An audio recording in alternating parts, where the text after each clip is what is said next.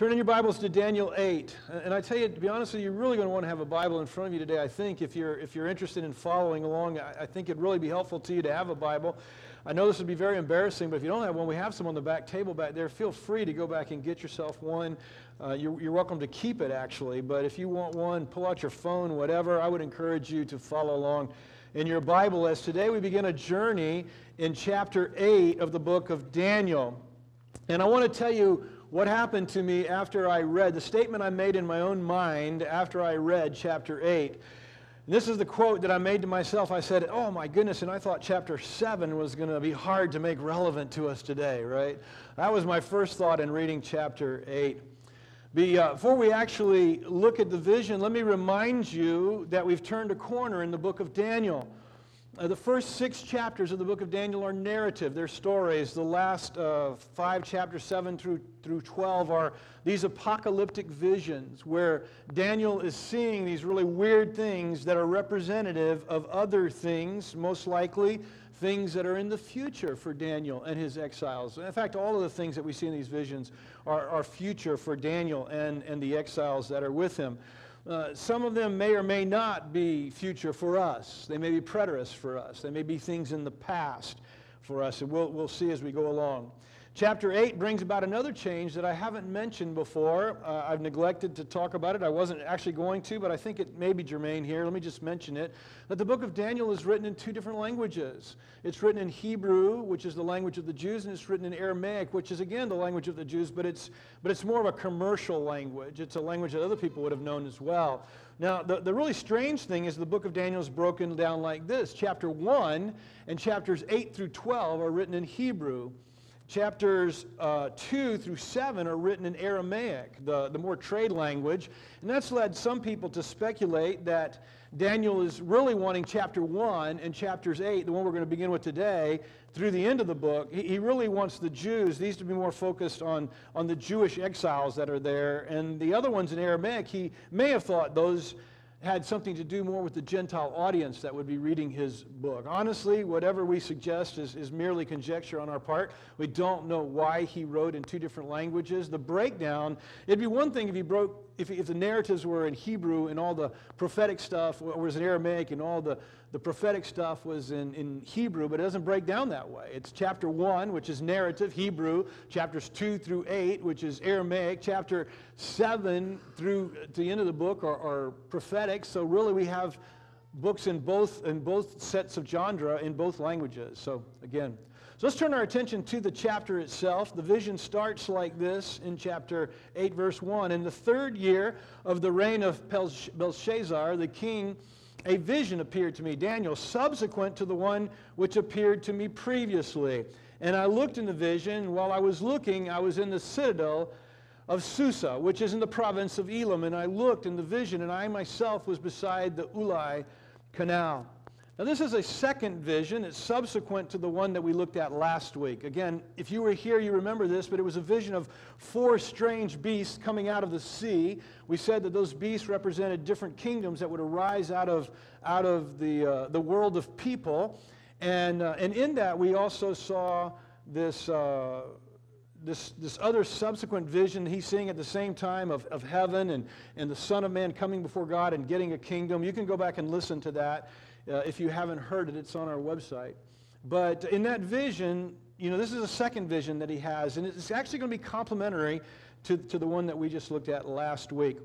Now, this vision comes 2 years after the one we studied last week, and I was wrong last week when I told you that Daniel was about 80. He wasn't 80 years old. He was really probably in his late 60s or early 70s. It was probably 10 years earlier than I made it out to be, and I apologize for that. Belshazzar ruled for about 14 years, and these 2 visions are at the beginning, the 1st year of his reign, and in the 3rd year. So this is 2 years later.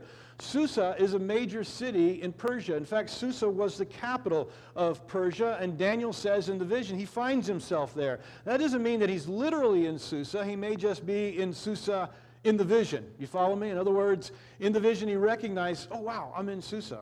Now, how did he know that? Chances are, remember he's in politics. Maybe he's been to the capital of Persia before with the king of Babylon at some time in the past. But he recognizes it. He recognizes where he is. Yeah, he sees a vision He calls it a vision in this case. Last week he called it a dream. He mentions dream as well as vision, and that's led some people to speculate that a vision is when you're awake and a dream is when you're asleep. I don't think we can make such hard distinction. These things that Daniel saw, whether asleep or awake, he evidently is some sort of trance-like situation where he is seeing this movie unfold in his mind. Okay? He's seeing this vision unfold in his mind. So if we can kind of imagine that, watching TV or a movie, you can imagine that's sort of what's happening to Daniel. He's seeing these things. Verse 3. Then I, Daniel, lifted my eyes and looked, and behold, a ram which had 2 horns was standing in front of the canal.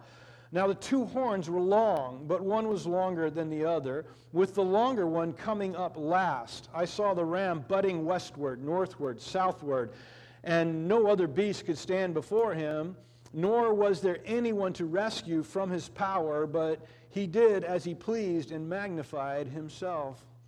Now he's in Susa, this city, in this vision. He finds himself by the Ulai Canal, and when he looks up in the vision, he sees a ram standing there by the edge of the canal. Evidently the horns grow out as he's watching, because he says one grows bigger than the other. So evidently these horns grow out on this ram as he's watching, and one horn starts, but the other horn goes second and actually gets bigger than the first horn. Now we know that the ram represents, now listen, it represents the Medo-Persian Empire, because in just a little bit, later on in this vision, the angel Gabriel is going to actually interpret this for Daniel. But I'm going to tell you right now, the ram represents the Medo-Persian Empire, which is about to take over Babylon. Babylon is at its very end. Maybe 10 years are left to it, and the Medo-Persian Empire is going to take over, and Gabriel tells them that. The 2 horns represent the Mede section and the Persian section of the empire. The Medes would come first, but the Persian would, when they make this alliance, the Persian section would be the stronger of the alliance. Now in the vision, the ram represents the bear of last week's vision. Okay, not to confuse you. Remember there were 4 beasts. The first one was a lion with wings. Next it was a bear that was bigger on one side, had 3 bones in its mouth. Well, this ram represents that bear in this vision. Or if we go all the way back to chapter 2, and I realize not all of you have been here for this, but if we go back to chapter 2, when Nebuchadnezzar has a dream, and remember he has a statue, has a gold head, silver chest, and then a belly of bronze, and they represent 4 kingdoms, and this is the bronze kingdom in the middle. This is the silver kingdom in Nebuchadnezzar's dream. Now in the vision, Dan sees this ram trample everything around it. I mean, nobody can stop it. As I'm trying to picture what Daniel's seeing, he's seeing this ram just beat down everything around it, trampling everything. In the vision it says it goes from west, north to south, because the Medo-Persian Empire comes from the east. So it doesn't need to go to the east, it's coming from the east. Verse 5. While I was observing, behold, a male goat was coming from the west over the surface of the whole earth without touching the ground. And the goat had a conspicuous horn between his eyes. He came up to the ram that had the 2 horns, which had been standing in front of the canal, and rushed at him in his mighty wrath. And I saw him come beside the ram, and he was enraged at him. And he struck the ram and shattered his 2 horns, and the ram had no strength to withstand him. So he hurled him, that is, the goat, hurled the ram to the ground and trampled on him, and there was none to rescue the ram from his power. Then the male goat magnified himself exceedingly. But as soon as he was mighty, the large horn was broken, and in its place there came up 4 conspicuous horns toward the 4 winds of heaven. So again, let's put ourselves in Daniel's place, and we're watching this vision. And so here's this ram. All of a sudden, there's a goat that comes from the west. It has one big, large horn, and it is enraged at the ram. It attacks the ram, shatters the 2 horns of the ram, and basically tramples the ram to death. So this goat comes from the west. And again, Gabriel will interpret this very portion of the dream very clearly for us, and he'll tell us that the goat represents the Grecian Empire, that is to follow the Medo-Persian Empire by hundreds of years. And this empire from Greece is going to come and destroy this Medo-Persian Empire represented by the ram. The goat will attack the ram, shatter, break its horns, trample it to death. No one in the Medo-Persian Empire will be able to withstand the Grecian Empire when it comes. Now, the large horn, again, the angel tells us, is the first king of the Grecian Empire, and so we know who that is. We know who the first and greatest king of the Grecian Empire was, and that was Alexander the Great. And the fact that the goat was like flying across the land represents the speed by which Alexander the Great conquered the world. Now, you'll remember, if you were here last week and you remember the vision at all, there was a leopard that came out of the sea that had 4 wings. And we talked about how that represented the speed by which the empire would rise. And indeed, within 12 years, Alexander the Great had conquered the world. He represents the belly of bronze in Nebuchadnezzar's statue in chapter 2. Now, as the vision continues, you'll notice that the large horn was broken, and in its place, 4 smaller horns would grow out of it. Now, the large horn is definitely Alexander the Great. He died at the age of 32. He had just barely begun when he died, and his death is one of the great mysteries of antiquity. How did Alexander die? It was said that he fell ill after downing a bowl of wine at a party, and 2 weeks later he was dead. That's led some people to suspect that he was poisoned. But modern medical experts have looked at what happened to him in those 2 weeks, evidently, and they have suggested that Alexander died of malaria, typhoid fever, or maybe even venereal disease. So the truth is, we don't know how Alexander the Great died, but he died at the age of 32 as just a young man. Once he was asked, who's going to succeed you? And Alexander said this. He said, the strongest. And really, that's exactly sort of what happened when Greece fell apart. When Alexander died, the 4 generals that were closest and strongest with Alexander the Great began to vie for who would be the strongest of them. And those 4 generals were Cassander, Ptolemy, Antigonus, and Seleucus. And upon his death, all 4 of these top generals fought for supremacy of the Grecian Empire, each wanting to replace him. They fought and I'm not going to pronounce this word right, but they fought the successor wars, however you pronounce the Greek word. But they fought the successor wars for 40 years. In the end, just ended up dividing the kingdom between the 4 of them. Again, Cassandra would take Macedonia. If you know your Bible geography or your geography today, that was where Philippi was and Thessalonica. I think that's modern-day Greece, where Corinth was. He took that part.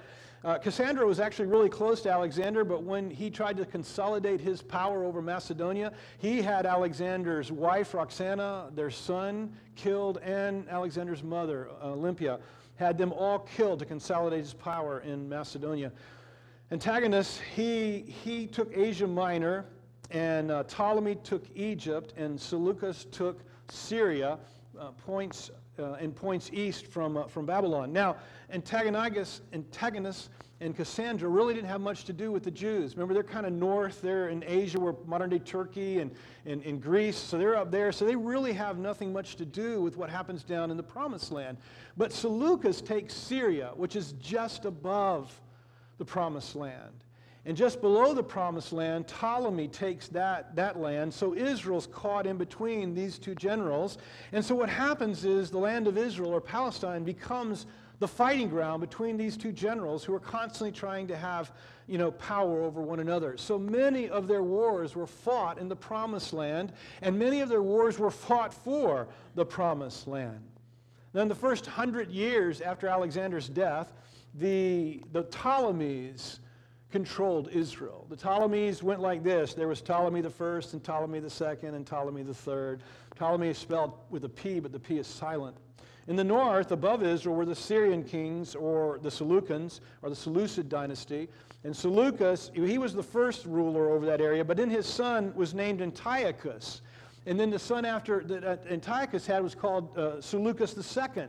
And his son was called Antiochus II. And guess what? Seleucus the third, and Antiochus the third, and Seleucus the fourth, and Antiochus the fourth. That's how they went. The first 100 years of this divide of Greece was relatively peaceful in Israel because the Ptolemies ruled the land.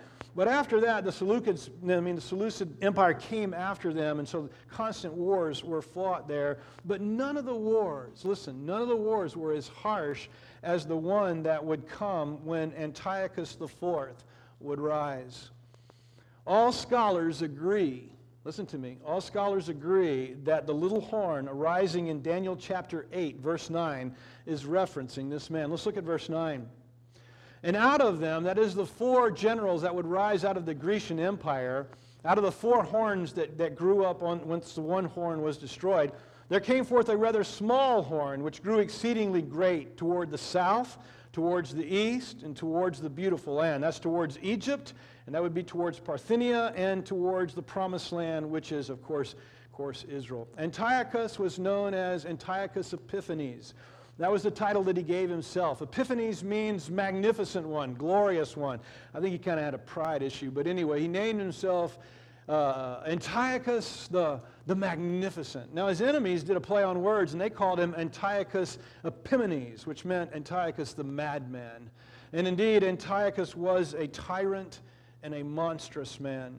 He's been compared in history to be the first Adolf Hitler as it refers to the Jews. The Jews consider him the first Hitler for their people. Antiochus IV would desecrate the temple of God there in Jerusalem by sacrificing a pig to his god Zeus. And consequently, all the sacrifices of the city of Jerusalem and the people of God would end after he had polluted and defiled the temple. He outlawed the worship of Jehovah and the keeping of the Jewish law. You would be put to death if you were caught circumcising your sons or keeping the Sabbath or possessing a copy of the Torah in some way. Now the Jews would eventually revolt against Antiochus. He would be up north fighting the Parthians, and while his men were down in Jerusalem, the Jews would actually revolt against Antiochus. And after 3 years of living under his torment and the defilement of the temple and the ceasing of worship and the sacrificial system, the revolt would be successful, and they would kick Antiochus' army out of the promised land. Now, that is known in history as the Maccabean Revolt. You may have heard of that before. In fact, if you have a Catholic Bible and it has the Apocrypha in it, the Maccabean books are in there. It should probably be a good read. It's a historical read. But so the Maccabean Revolt, and we celebrate, or we don't, but the Jews celebrate the Maccabean Revolt in what we know as Hanukkah. So at Christmas time, you know when they're celebrating Hanukkah all the time, the Jews are, and we got to be really politically correct now, so it's Christmas, Hanukkah, and what is it? Kwanzaa. Okay, so now we have all of these. Well, the Jews are celebrating, listen, they are celebrating this event right here. They are celebrating the fact that the Maccabeans beat Antiochus IV and kicked him out, and they cleansed the temple. Antiochus would, as it says back in verse, let me go back and read the verse, I think it's verse 8.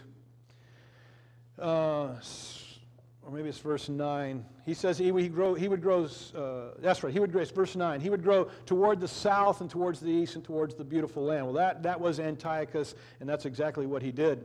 Verse 10 says, now that's referring to the little horn that we just talked about, or if you would, that's Antiochus IV, grew up to the host of heaven and caused some of the host and some of the stars to fall to the earth, and it trampled them down.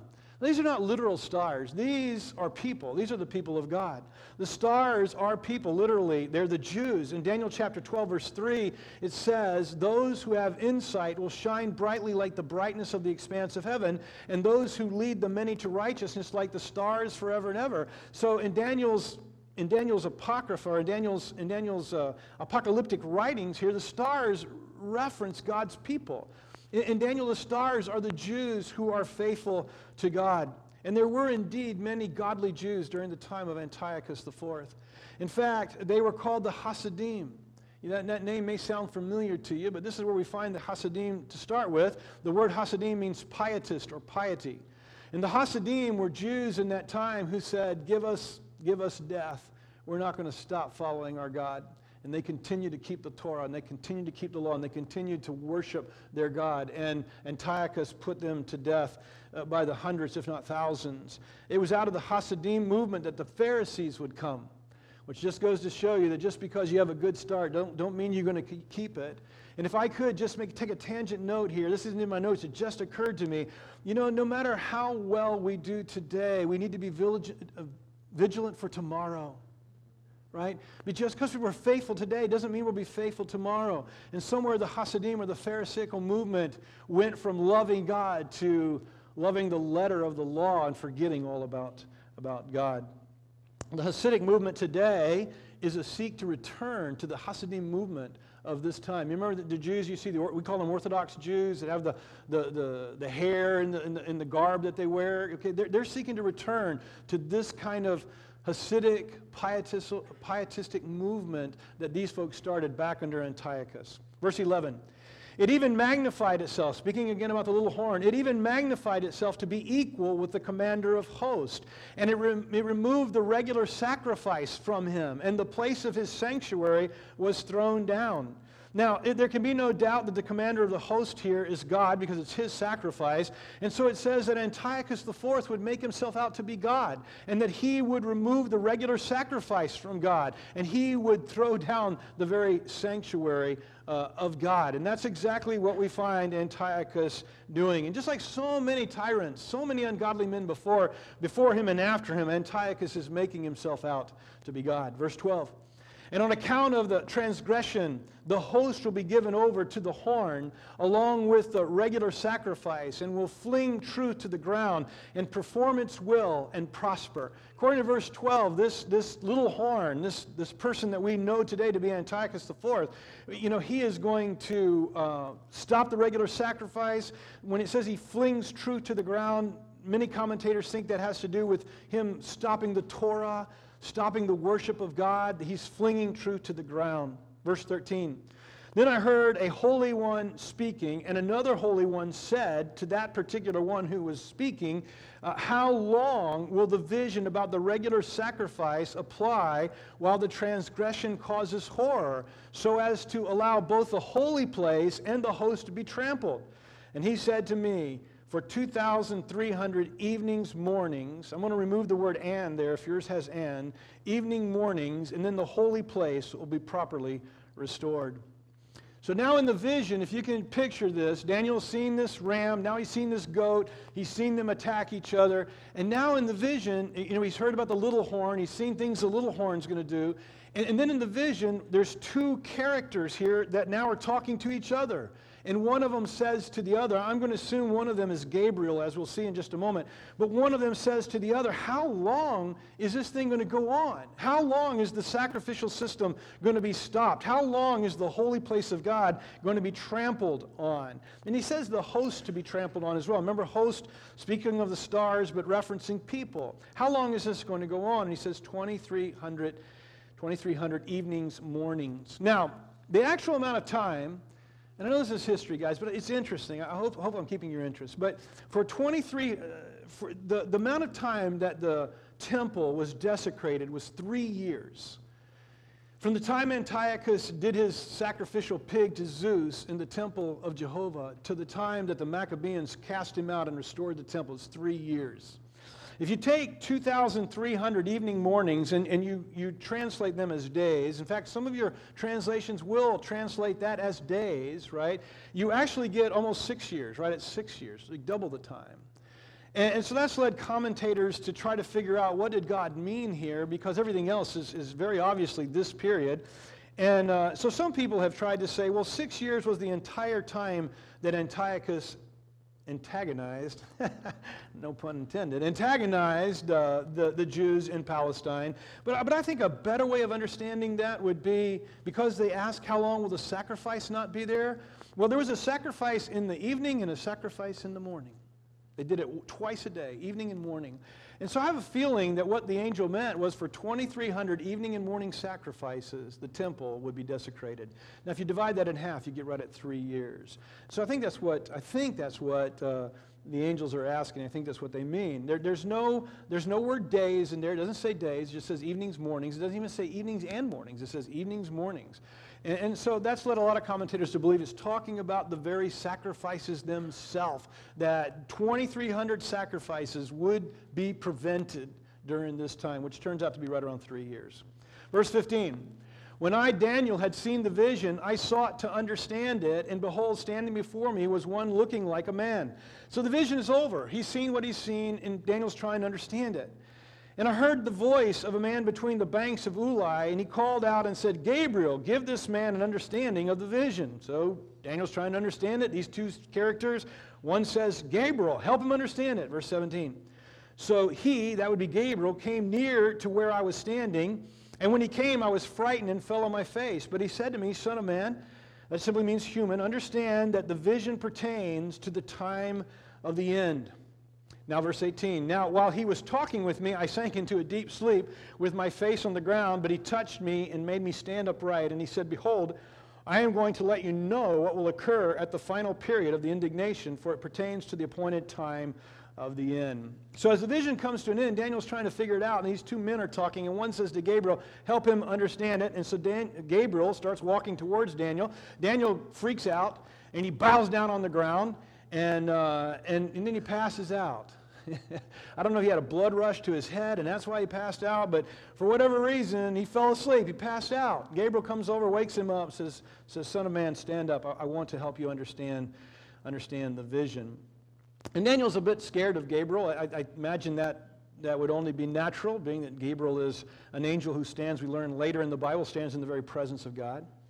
Now, twice Gabriel tells him that he's going to share with him things that pertain to the time of the end. And there are two main interpretations of what Gabriel means here when he says the time of the end. Let me share them both with you. And it's up to you in your study and your discernment to figure out what you think Gabriel's talking about. But he says to the time of the end. And some people believe, here's the first one, some people believe the time of the end means the end of time. Everyone agrees that Daniel chapter 8 is talking about Antiochus. I mean that. I want you to understand that there is unanimity of thought amongst Bible scholars that this prophetic vision that Daniel receives of the Medo-Persian Empire being destroyed by Greece, its four kings, its little king that's going to torment God's people, that's Antiochus. Everybody agrees with that. But some folks believe that this prophecy of Daniel 8 really has a dual fulfillment, and that it was fulfilled here in the times of Antiochus IV, but it will be filled in the future. It'll be completed or come back around in the future, and it'll be fulfilled in the future as well. You may remember last week that we talked about how in the vision the 10 horns that came up from the destroyed Roman Empire, some people believe those 10 horns represent 10 nations that are going to consolidate sometime in the future to produce a revived Roman Empire. And so folks who hold to that say, well, you know, there's that, and who's going to lead that is going to be the Antichrist. That's who's going to lead that revised kingdom in the future. And so the idea here is that Antiochus becomes a picture, a type of that Antichrist who's to come in the future. And so some people see the time of the ends to be the end of time.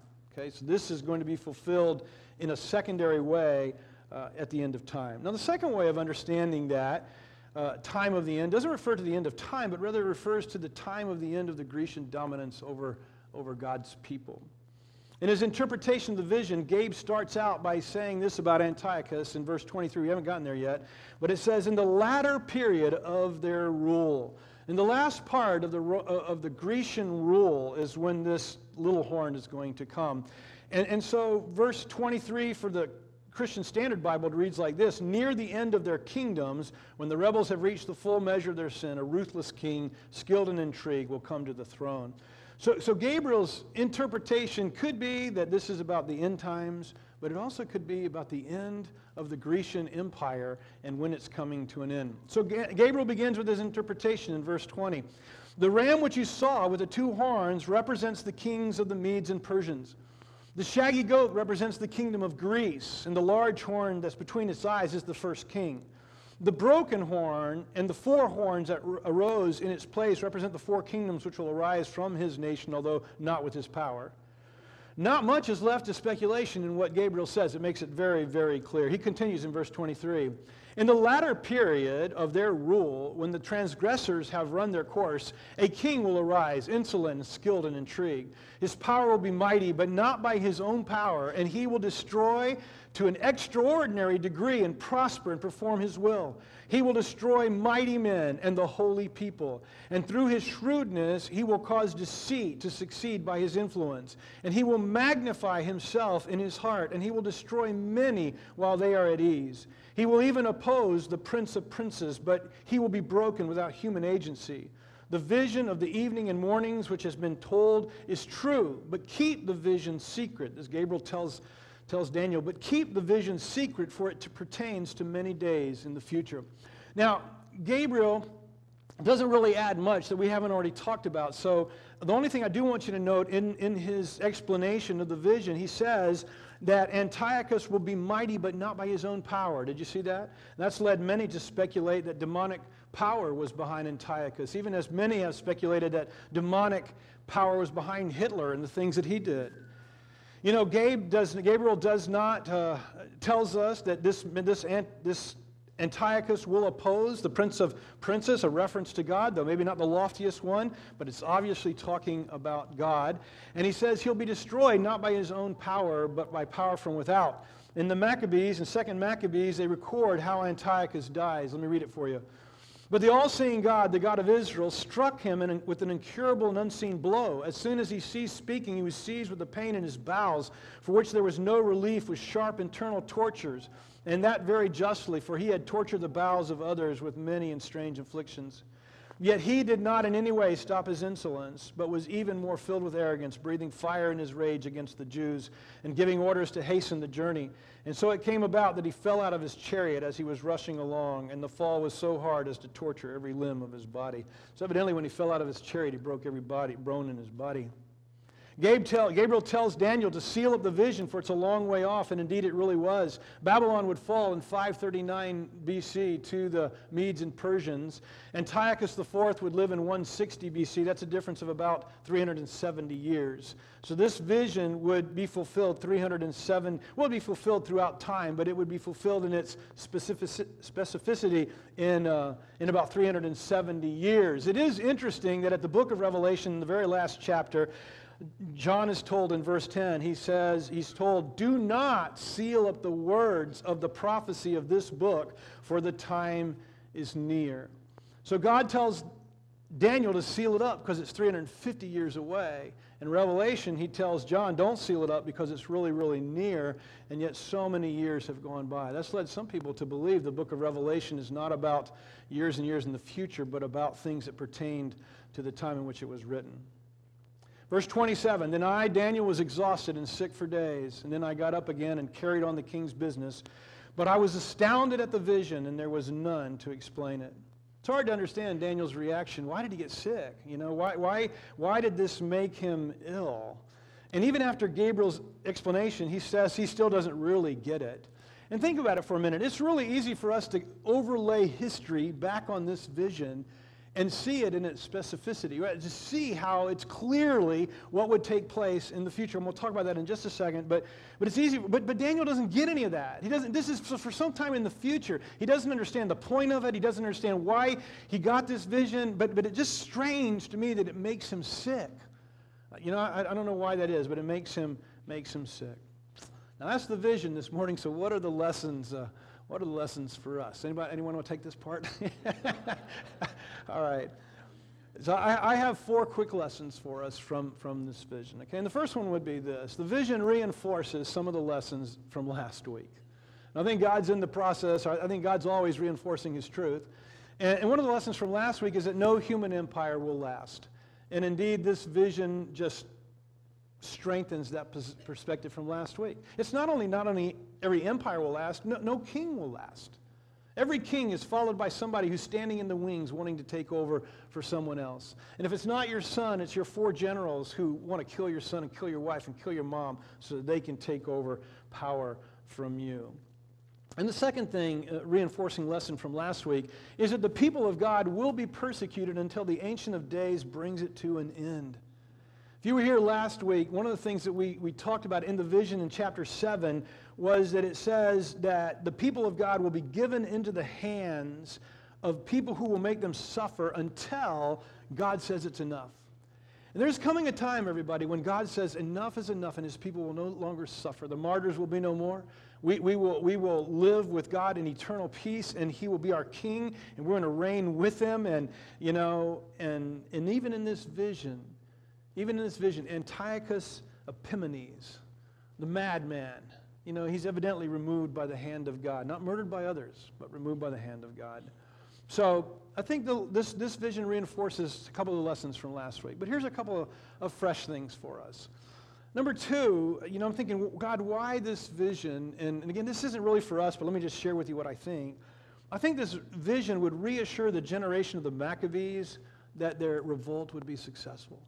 I might be wrong here. I mean, they may not have thought much of the book of Daniel. They might not have seen themselves in the book of Daniel. But I think they did. I think they saw themselves in the book of Daniel. And so if they did, they would have known that their revolt against Antiochus IV would be successful because they would have read it, that in 3 years they would remove Antiochus IV and they would once again cleanse the temple and restore the sacrificial system after 3 years of it being silent in that time. So, I think that that's one of the reasons for this vision. That's not really applicational for us, but it is nice to know, and it'll lend itself into my next point. My next point. So here's my third vision. My third lesson from the vision. And this is really for us, okay? For all post-Antiochus generations. Here's the lesson that I think God wants you and me to get from an ancient writing that was fulfilled back in 160 BC, 2,160 years ago plus, actually more than that now. It is that it is the pre-awareness of God and the investment of God in the direction of his world. And the theological terms for those, if you don't recognize it, is the omniscience of God and the sovereignty of God. Okay, God knows all things, and God sees all things. However, this construct we call time, however it is, God stands outside of it. And the Bible says that he sees the beginning from the end. Isaiah chapter 46, verse 9 says, "Remember what happened long ago, for I am God, and there is no other." So, hey, this is a word for us. Remember what happened long ago. Remember what happened back with Antiochus. "For I am there is no other. I am God, and no one is like me. I declared the end from the beginning and from long ago what is not yet done, saying my plan will take place, and I will do all my will." Here's what God says. You want the proof of whether you're God or not? Do you know the future? If you know the future, you're God. That's what he says. And so one of the lessons for us that I think is really clear in this passage is that God knows the future. He knows it clearly because he clearly lays it out for us here, and there is no denying how this overlays with history. Now I have to say this because, it's true. Anybody who doubts the truthfulness of the Word of God claims that the book of Daniel was not written by Daniel, but written after the effects, looking back on these things. So that's what you got to do. If you want to deny God, then you're going to have to do that because this prophecy tells us that the book of Daniel and God's Word is his Word. It's from him. And so we can trust it. I think that's the encouragement for you and me today. God knows the future. But it's not just that God knows the future. God knows your future. God knows your future. You realize that? And can I tell you this about your future? I can tell you something about your future. Your future is assured. It is assured in this, that you will rise from the dead. And you will be granted immortality. And you will reign and live with God forever and ever. Now, between now and that point, I can't tell you much about your future, right? But I can tell you by the promise of God and by the assurance of the one who knows all things, you will rise from the dead and you will live with him forever and ever. Now, but I think there's one other thing about this vision that I want to that I think this kind of ties in together, and is that God is involved in the investment of his world. God's at work here, you see, and that's one of the reasons why I believe that he gave this. Remember, he tells Daniel, seal it up. Now, that doesn't mean keep it so nobody can read it. That simply means protect it for the future.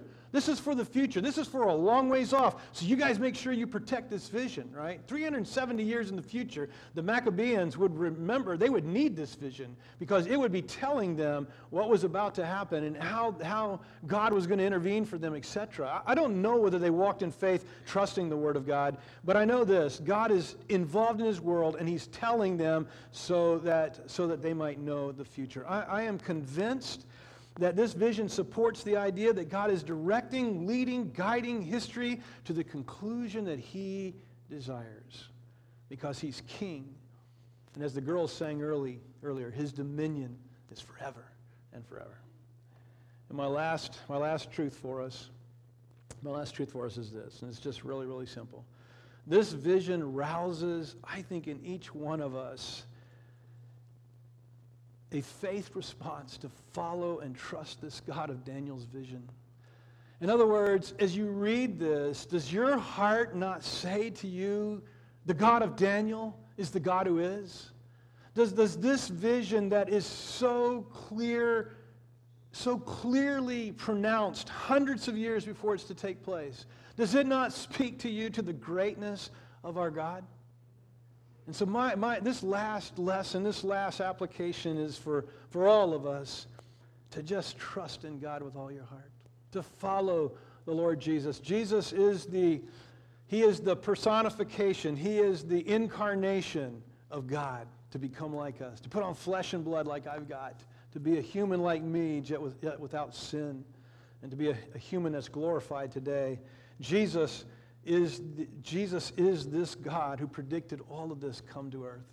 And I want to urge you this morning to follow him. Thanks for listening. This message has been brought to you by Bacon's Castle Baptist Church. And if you'd like to learn more about our church, please visit us on the web at www.baconscastle.com.